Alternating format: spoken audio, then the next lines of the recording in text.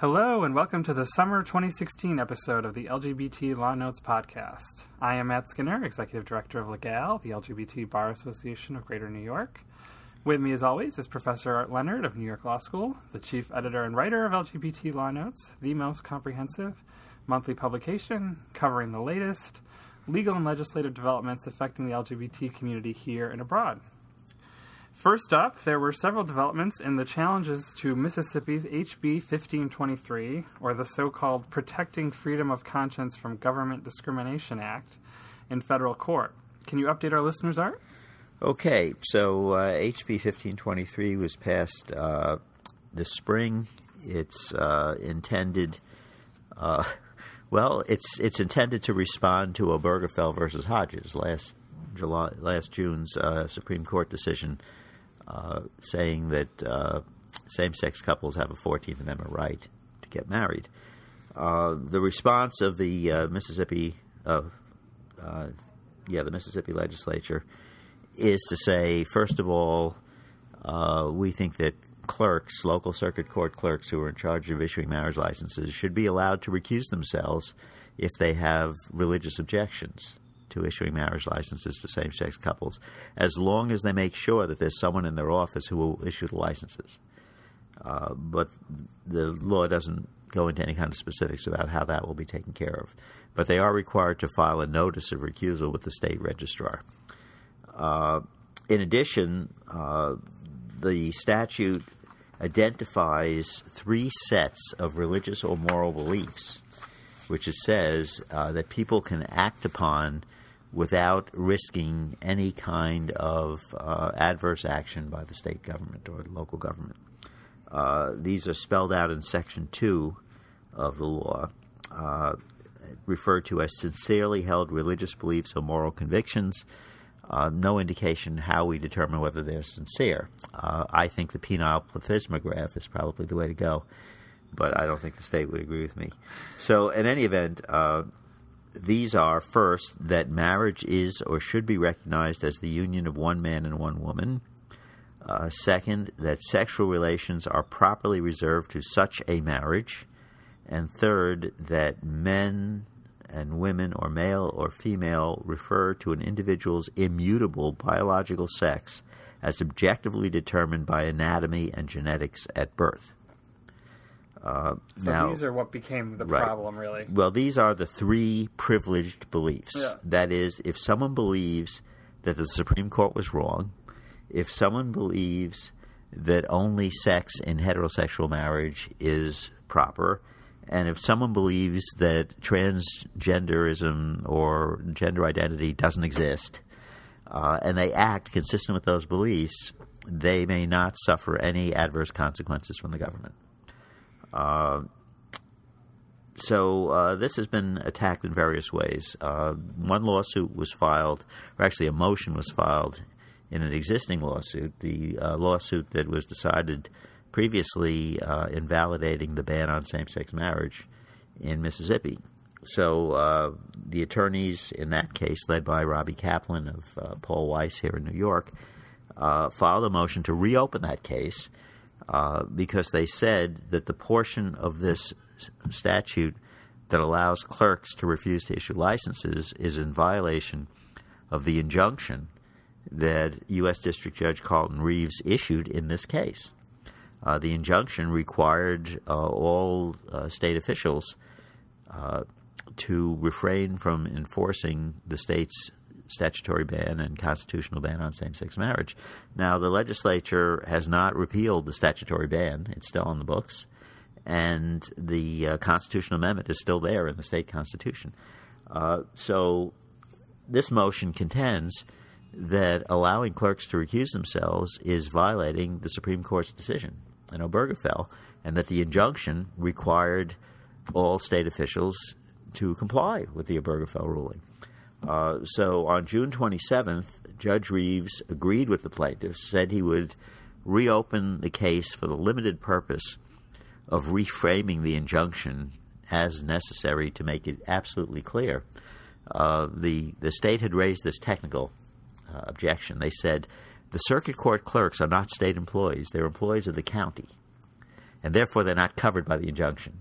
And Reeves said, well, just to make it clear, I consider them to be part of the state government because they are administering the state marriage law. Furthermore, there was a discovery issue that had to be addressed. The plaintiff said, we think that the state registrar should be required to disclose which clerks have filed recusal notices. And the state registrar was saying, well, but I am not a defendant in this case, and I am not subject to the injunction. And Judge Reeves said, just a minute, you're a state employee, right? All state employees are subject to the injunction, so you should be subject to discovery requests. So what he did was, because at this point it was on a motion to reopen the case, he said, okay, I'm going to reopen the case to that limited extent, and I'm going to require the attorneys for the state to sit down with the attorneys for the plaintiffs and come to some agreement about the language for rewording the injunction. And, of course, if they don't come to an agreement, he will do it himself. But meanwhile, Judge Reeves was also faced with some new lawsuits that challenged the statute head-on and claimed that the statute violated the Establishment Clause, it violated the Equal Protection Clause, and seeking a preliminary injunction because, by its terms, the statute was to go into effect on July 1st. So without signaling what he was going to do, Judge Reeves kept everyone in suspense until the evening of June 30th, when shortly before midnight he issued a 60-page opinion in which he felt that, or he expressed that all of the requirements for a preliminary injunction had been met, and he would preliminarily enjoin the entire statute, not just the provision on the clerk recusals. So turning first to the Establishment Clause issue, he said, okay, they have made a list of 3 beliefs, which are primarily religious beliefs, and they've privileged those religious beliefs. And that violates the requirement under the Establishment Clause that the state not take sides on religious controversies, that the state has to be neutral in matters of religion. And therefore it can't provide special rights to people based on their religious beliefs. I mean, if you think back to the case of Employment Division versus Smith from 25 years ago, where the Supreme Court said that there is not a generalized religious exemption under the First Amendment for complying with neutral state laws of general application that weren't specifically targeting religious practice. And of course, this is very ironic because we're always accused of wanting special rights, right. But this actually did create special rights. They rights. wanted special rights. So Judge Reeves said that they don't get special rights. Furthermore, he pointed out the equal protection issues are pretty clear here, that they're basically in these particular religious beliefs that they are privileging, they are basically treating gay and transgender people as second-class citizens. They're basically singling them out as a group that has less protection under state law than everyone else. Now, an irony of this, and sort of an ironic part of the state's argument to defense, they said, well, just a minute, nobody is being harmed here because under Mississippi law, it isn't illegal to discriminate against gay people or transgender people under Mississippi law. And therefore, saying that people won't suffer an adverse consequence because they discriminate against gay or transgender people is not creating some kind of new right or privilege. As far as the state was concerned in terms of arguing this was an entirely symbolic law. Well, there's a problem with that. The state may not express that a group of people are lesser or don't have the same full rights of citizenship. And furthermore, Romer versus Evans. Yeah, and of course, after this bill was passed, the city of Jackson passed a gay rights bill, an LGBT rights bill. They amended their city non-discrimination ordinance to add sexual orientation and gender identity. And furthermore, he pointed out the University of Southern Mississippi has a non-discrimination policy as well. So he said it isn't merely symbolic. A large city with a large population would be affected by this. A large university would be affected by this. It would have real consequences for people. So he issued a preliminary injunction. And The governor immediately filed a motion to stay so that the law could go into effect, and Judge Reeves denied it. And the governor has filed an appeal with the Fifth Circuit Court of Appeals asking for a stay. And if he doesn't get a stay, I think Governor Bryant will probably petition the Supreme Court asking for a stay. But that's where this stands now. Perhaps the Fifth Circuit is not as scary as it once was. Yesterday they struck down the Texas voter ID law. Right. Well, one can hope. And that was an en banc. Yeah. 9-6. They got 4 of the Republicans, I thought. So this case is pending. Now, there's other litigation pending that will also bear on this, and that is, although the state of Mississippi doesn't ban sexual orientation or gender identity discrimination, there is an argument that Title VII bans discrimination in employment, and Title IX bans discrimination in educational institutions, and that the Fair Housing Act violates discrimination in housing. And these issues are being litigated around the country. There is a case that was filed by the state of Texas with a whole bunch of other states in the U.S. District Court in the Northern District of Texas seeking a declaration that the Obama administration's interpretation of Title IX is invalid. And there are cases pending around the country, which we'll be talking about in our next segment, about the interpretation of Title VII.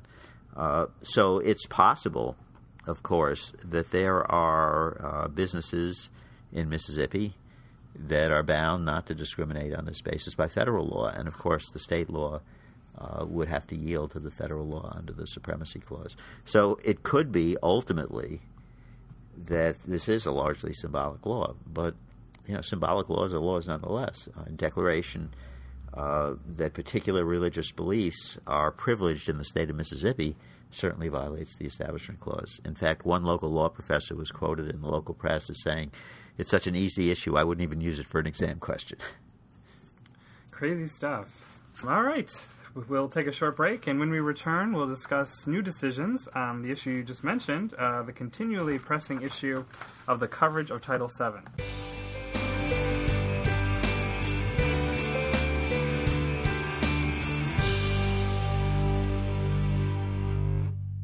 We are back discussing the continuing development of the law concerning whether Title VII of the Civil Rights Act of 1964 covers employment discrimination based on sexual orientation. Can you bring us up to speed with the several new decisions from the past month and where they came down, Art? Okay, and this is something to watch, really, what's playing out. Our listeners may recall last summer on July 15th, just almost exactly a year ago, as we were making this podcast, the Equal Employment Opportunity Commission issued its decision in Baldwin versus Fox, reversing half a century of agency precedent and taking the position that the ban on sex discrimination in Title VII, the Federal Employment Discrimination Statute, includes sexual orientation. And a few years earlier, they had said it includes gender identity. So the EEOC, which is the agency charged with the primary task of interpreting and enforcing the statute, has now taken this position. And in support of that position, they have filed amicus briefs in pending cases, and they have even initiated some cases on their own. The EEOC gets hundreds and hundreds of charges of discrimination, but most of the time, because of the limited resources of the agency, they just issue a letter to the charging party saying they're authorized to file a lawsuit on their own. But sometimes they decide that it's important for the agency in developing the law to go out there and file suit. Frequently those are pattern or practice cases that involve systemic discrimination. But frequently these days in the sexual orientation and gender identity area, they are on behalf of a particular charging party. And the EEOC has just in recent days filed some sexual orientation and gender identity cases around the country. But meanwhile, how is this playing out in the courts? Because although the EEOC plays an appellate role in federal discrimination claims, that is, claims against the federal government by its employees, it does not have an adjudicatory function as far as private sector claims go, which is the overwhelming bulk of the claims that are filed.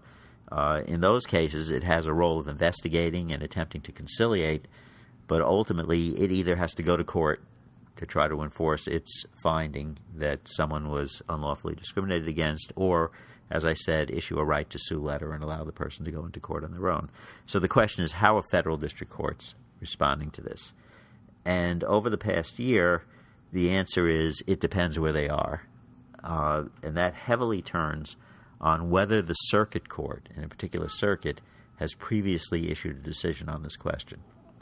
And to date, no circuit court has issued a decision holding that Title VII covers sexual orientation discrimination claims. The closest we've come to that is the Fourth Circuit's decision issued a few months ago, holding that a federal district judge in Virginia should have deferred to the Education Department's construction of Title IX to cover gender identity claims. But and we have a few other Court of Appeals decisions on gender identity, but we don't yet have a Court of Appeals decision on sexual orientation under Title VII. So if a district judge is in a state that's in a circuit that has adverse precedent, they're most likely going to dismiss the case when the employer objects that it's not covered by Title VII, but not always. And if there is no adverse precedent directly on point, some judges, and this is particularly true in the 11th Circuit, which doesn't have any direct adverse precedent on point, some of the district judges are running with it. Mm-hmm. So during the months of May and June, we've had decisions by district judges in Virginia, New York, Illinois, Mississippi, Connecticut, Indiana, and Florida, all ruling on motions by employers to dismiss Title VII claims that involved in some way sexual orientation. So I'll go through a few of those. The one that is, I'd say, the most pro-gay, the one that goes for the broadest, is a decision that was issued by Judge Mark Walker of the Northern District of Florida on June 20th in the case of Winstead against Lafayette County Board of County Commissioners. In this case, he pointed out, first of all, the 11th Circuit doesn't have an adverse decision on point. Secondly, the 11th Circuit did rule a few years ago in the case of Glenn versus Brumby that an equal protection claim could be brought by a transgender state employee as a form of sex discrimination. And logically, if gender identity comes under sex discrimination, Walker saw some support there for a broader reading of the idea of sex discrimination in the 11th Circuit. But in particular, he singled out the Baldwin ruling by the EEOC, which was not any sort of pro forma decision. It was a lengthy opinion that went through all of the case law and history and policy and came to this conclusion. And he felt that it was persuasive and should be followed. Even though technically it's not binding, it doesn't get Chevron deference, but it gets deference to the degree that it is persuasive. That's what the Supreme Court says about EEOC interpretations of the statute. So he said some courts that have rejected this idea have said that this is using the sex stereotyping theory, which the Supreme Court approved in the Price-Waterhouse case back in 1989, to bootstrap sexual orientation protection into Title VII.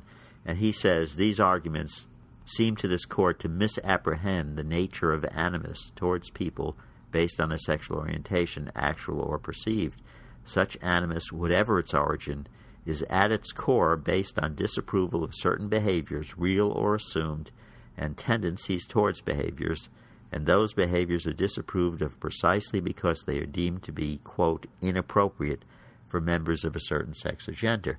So he is basically persuaded by the EEOC's argument that sexual orientation discrimination is necessarily, and that's the word they used, necessarily a form of sex discrimination, because it is imposing on people a code of behavior depending on whether they're perceived as male or female, mm-hmm. and saying you must conform with that. And part of that code of behavior is you can't have an emotional sexual relationship with a same-sex partner. Yeah. Some courts have said, no, what we're looking at in terms of sexual stereotyping, we're looking at whether you have a man who is effeminate or a woman who's masculine.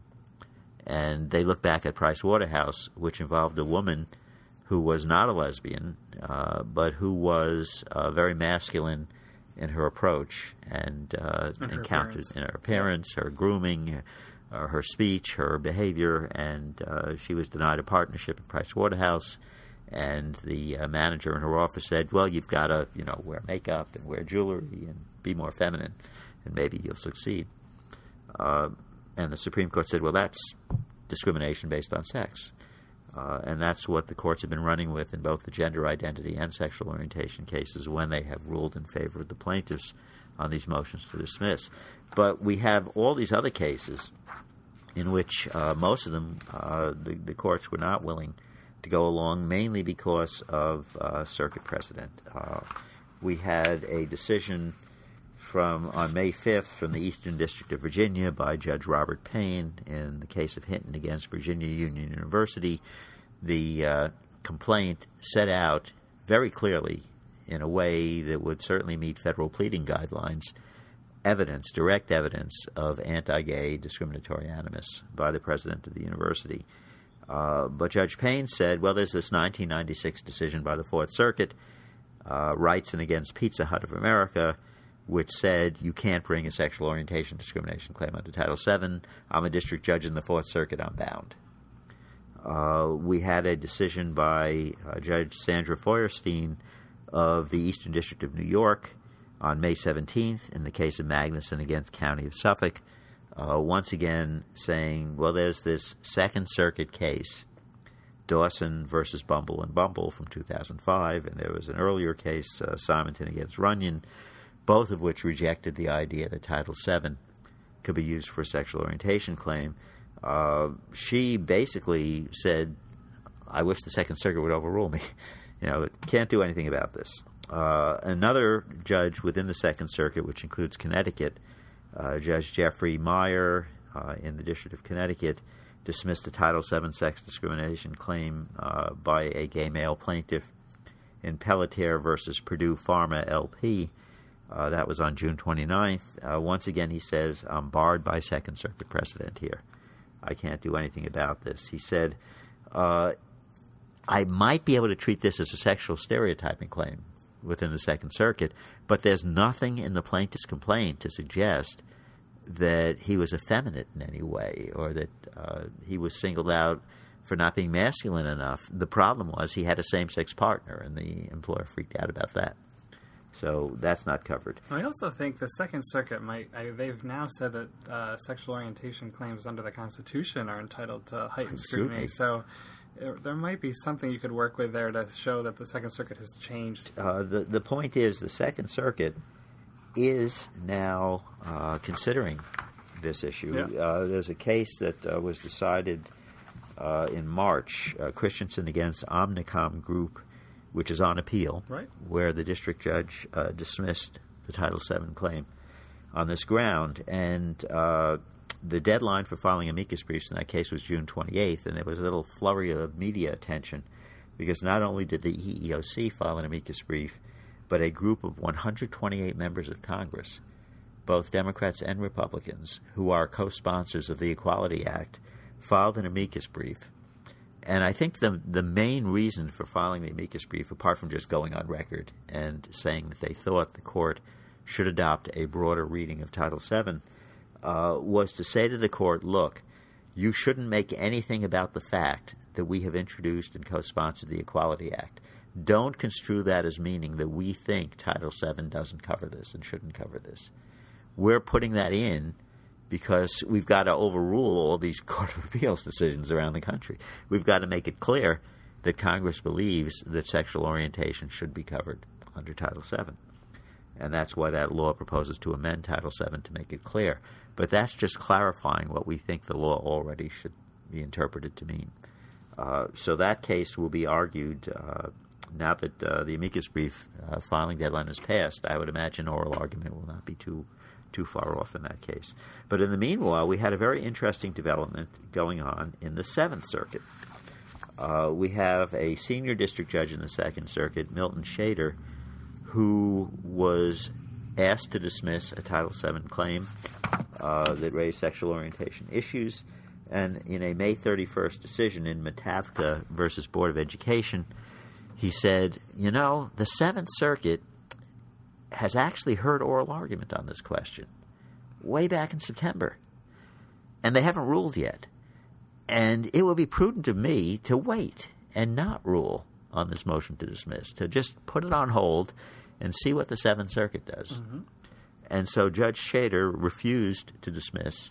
He put it on hold, and he said if the Seventh Circuit doesn't rule by July 29th, we'll have a conference and decide whether to keep it on hold. But it seems likely. I mean, the Seventh Circuit heard arguments in September. They haven't issued a decision yet.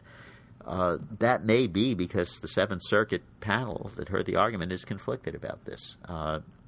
And that wouldn't be surprising because there is bad Seventh Circuit precedent on this issue, including an opinion written by Richard Posner, who is one of the most influential judges on that circuit. So if the three-judge panel, if they want to change but they feel they can't because a three-judge panel can't reverse a prior panel ruling, maybe there will be some move within the Seventh Circuit to go on bank on their own motion on this, or to declare that the earlier ruling is no longer valid because it's been superseded by events. That's a possibility.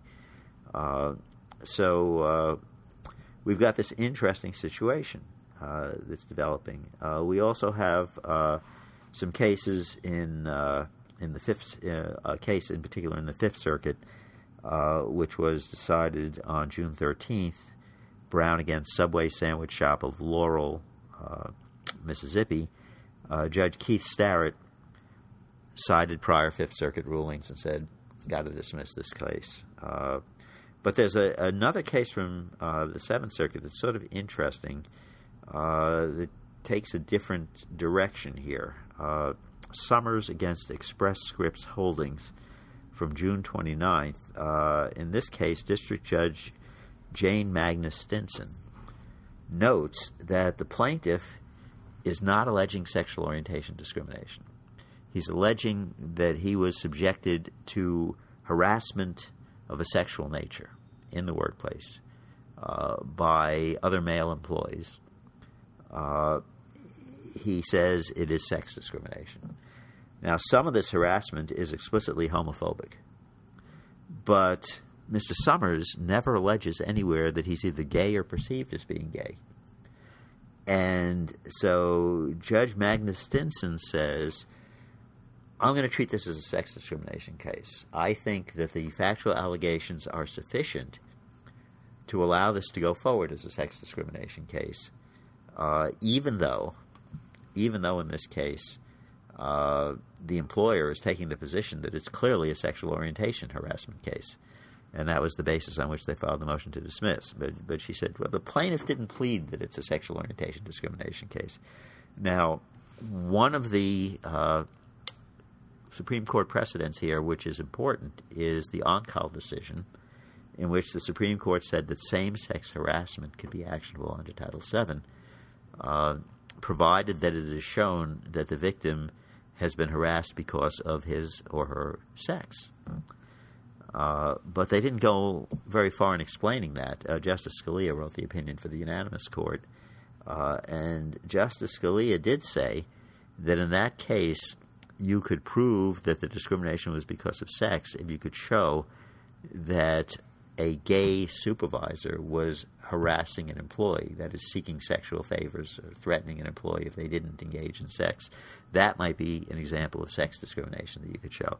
And in responding to the motion to dismiss, Summers' responsive paper alleged that one of his harassers is gay. But the judge said, well, you know, what you allege in response to a motion to dismiss is not your complaint. And in deciding on a motion to dismiss, I'm supposed to look at the allegations of your complaint. So I can't treat that as hypothetically true for purposes of deciding this motion. But let's see what happens when this case goes to discovery and then to trial. So we have, you know, these interesting cases all over the country in many different circuits. We have the Seventh Circuit and the Second Circuit both pondering this issue. They're both three-judge panels, and they're both in circuits that have adverse circuit precedent. So there's some question what the three-judge panel can do about that. Since most circuits do follow the rule, the three-judge panels are bound by prior three-judge panel decisions, and only an en banc can change them. The amicus brief that was filed by the members of Congress also had a little section addressing that issue. They pointed out that the Second Circuit has in the past sometimes allowed a three-judge panel to do a sort of mini en banc, in the sense that they come up with the decision they want to do, which reverses prior circuit precedent. They circulate it internally to the other judges, and if no one objects, they issue it. So they're suggesting that they follow that procedure.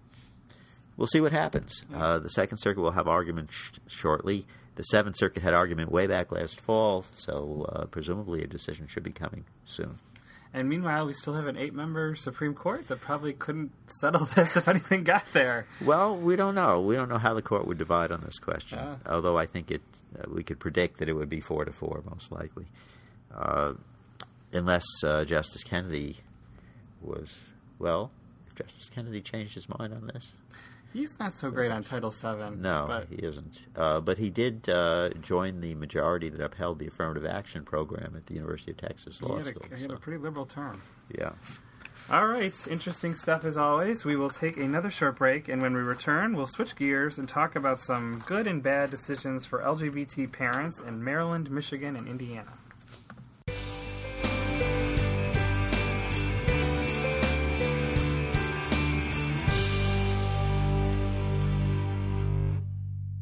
We are back to talk about 3 precedential court decisions from the past month relating to the rights of LGBT parents. Can you tell us what happened in Maryland, Michigan, and Indiana, Art? Okay, we'll start with Maryland, where we have a decision by the highest state court, the Court of Appeals, in the case of Conover against Conover, which was decided on July 7th. Maryland is a state where the courts have been notably hostile to custody or visitation claims by same-sex co-parents. That is, situations most often arises in the context of a lesbian couple who decides to have a kid together.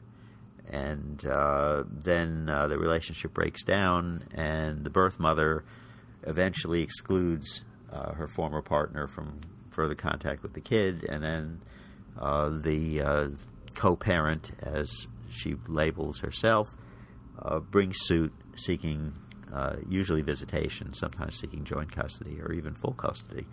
And the barrier that many courts have set, and that the Maryland courts had traditionally set, was a standing barrier. They said that the only way an unrelated third party, a not legally related or biologically related third party, could seek custody or visitation over the protest of a legal parent is to show that that legal parent is unfit, or that there are exceptional circumstances that would justify breaching the constitutional right of the legal parent to control who has access to their child. And this has been the rule in Maryland, including cases by the Maryland Court of Appeals. So in this case, the argument was made that either it should be found that there are exceptional circumstances here because these women decided together to have a child, and the donor insemination process was carried out by joint agreement that they were both going to parent this child, and after the child was born, they both parented the child until their relationship broke down.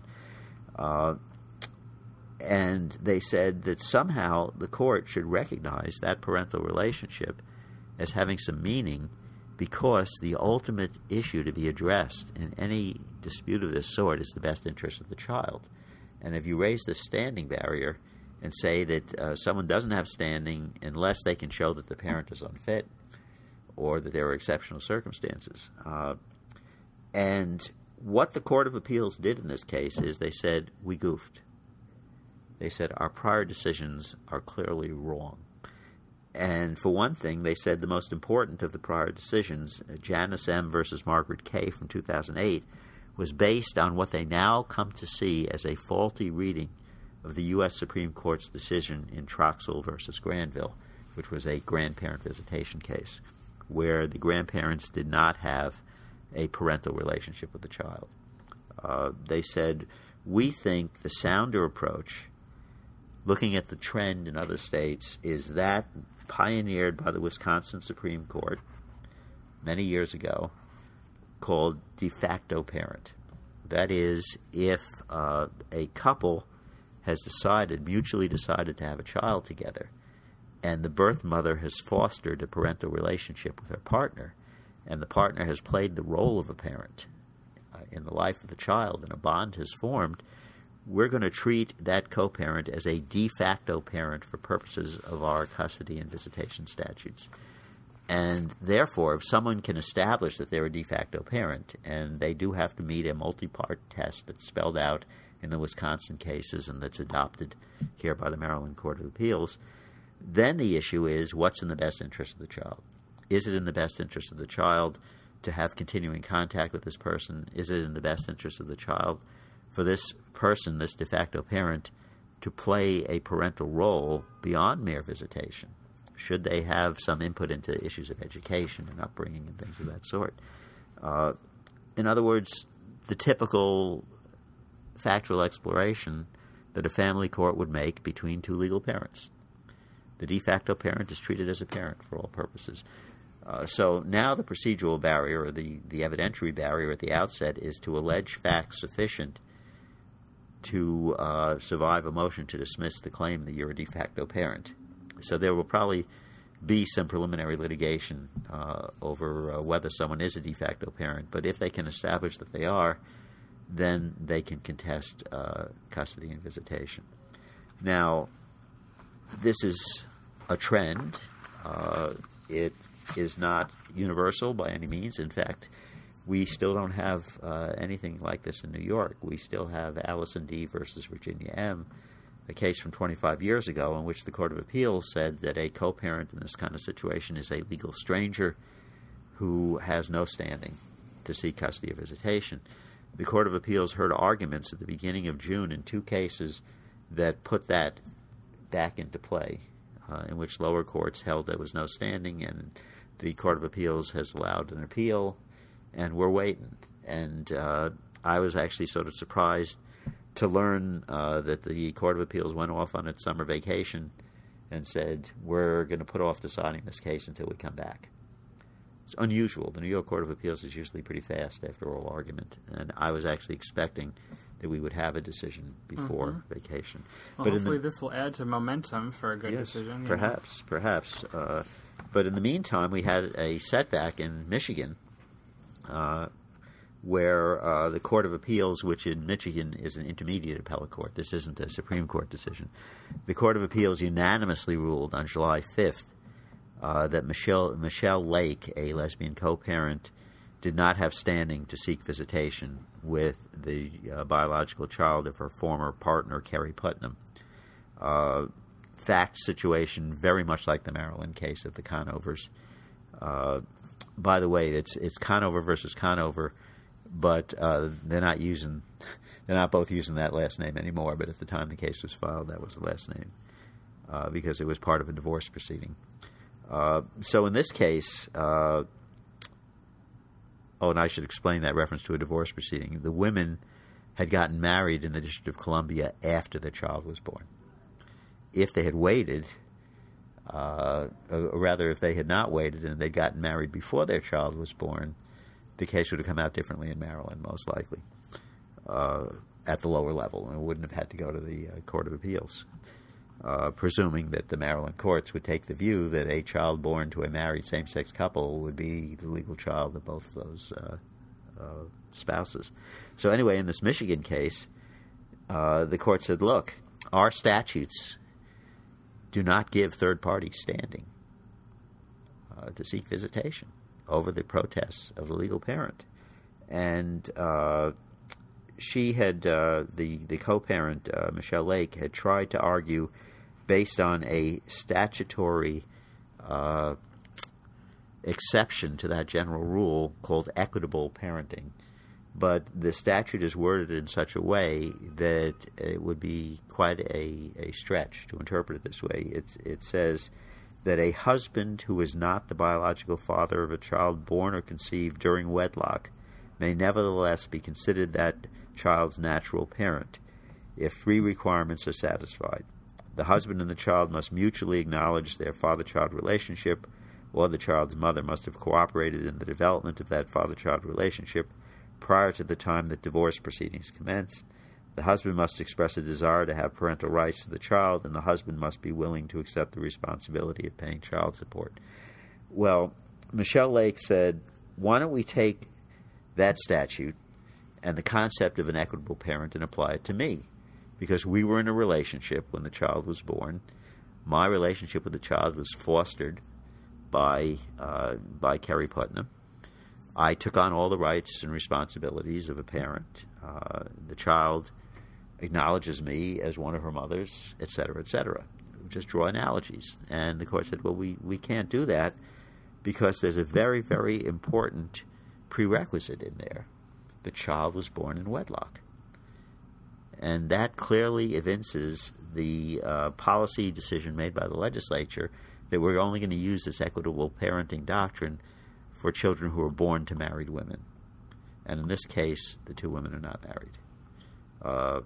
And the court pointed out that they could have been, because at the time they had the child, although same-sex marriage was not available in Michigan, and out-of-state same-sex marriages weren't recognized in Michigan, nonetheless, this child was born at a time when they could have gone to any of a number of states, as well as Canada, and gotten married.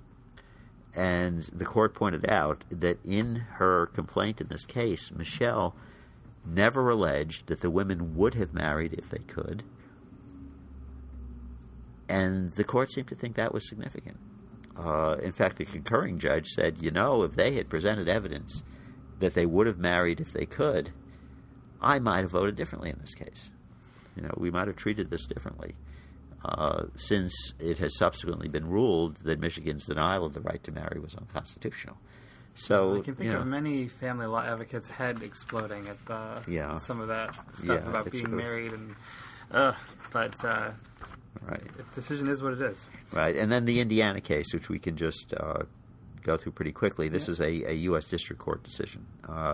U.S. District Judge Tanya Walton Pratt in the District of Indiana ruled on June 30th that the state has got to comply with Obergefell versus Hodges. The state was saying a child born to a married lesbian couple, only the birth mother's name goes on the birth certificate, and the other mother doesn't get on there unless she adopts the child. And Judge Pratt said, that's ridiculous.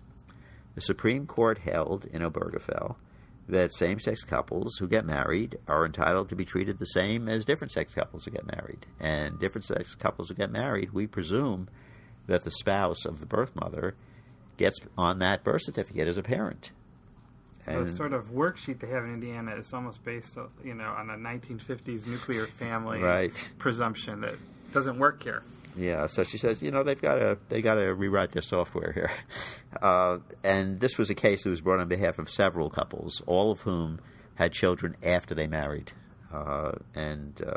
Same-sex marriage has been available in Indiana somewhat longer because the Seventh Circuit's ruling on the marriage equality case in that circuit was denied review by the Supreme Court in 2014. Yep. So marriages have been going on there for quite a bit longer, not just the 1 year in the post-Obergefell states. And the issue is really, it came down to sex discrimination, as the judge saw, because the spouses of artificially inseminated men were being treated differently than the spouses of artificially inseminated women. Right.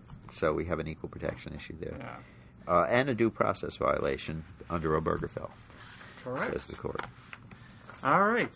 We'll take our last short break, and when we return, we'll discuss a great ruling from a New York federal judge for the trans community.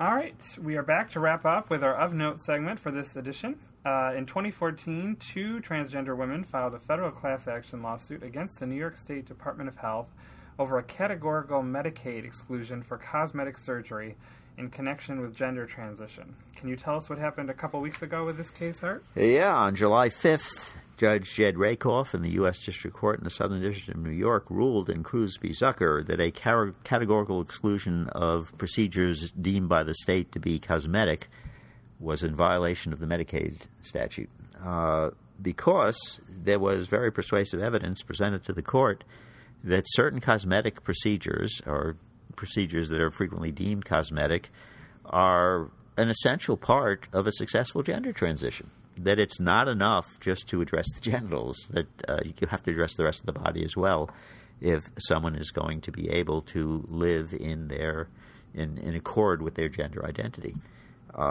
There was another aspect to the case which the judge said will require further hearing, and that is what kind of treatment should be available under Medicaid to transgender minors, the transgender people under the age of 18. Should Medicaid provide hormone therapy? Should Medicaid cover sex reassignment surgery procedures for minors? And that's a hotly contested issue. The judge said there are important factual disputes that have to be gotten through on that one, so that's going to be put down for a hearing. But major victory on the so-called cosmetic procedures. Yeah. All right. That's all the time we have today. Thanks for listening. To read the latest issue of Law Notes, please become a member of Legal or a Law Notes subscriber by visiting www.le-gal.org. This and future podcasts can also be found online in iTunes or at legal.podbean.com. Please take a moment to give us lots of stars there if you enjoy the podcast. Follow Legal on Twitter at LGBTBarNY or like us on Facebook. Thanks again, enjoy the rest of your summer, and we will see you in September.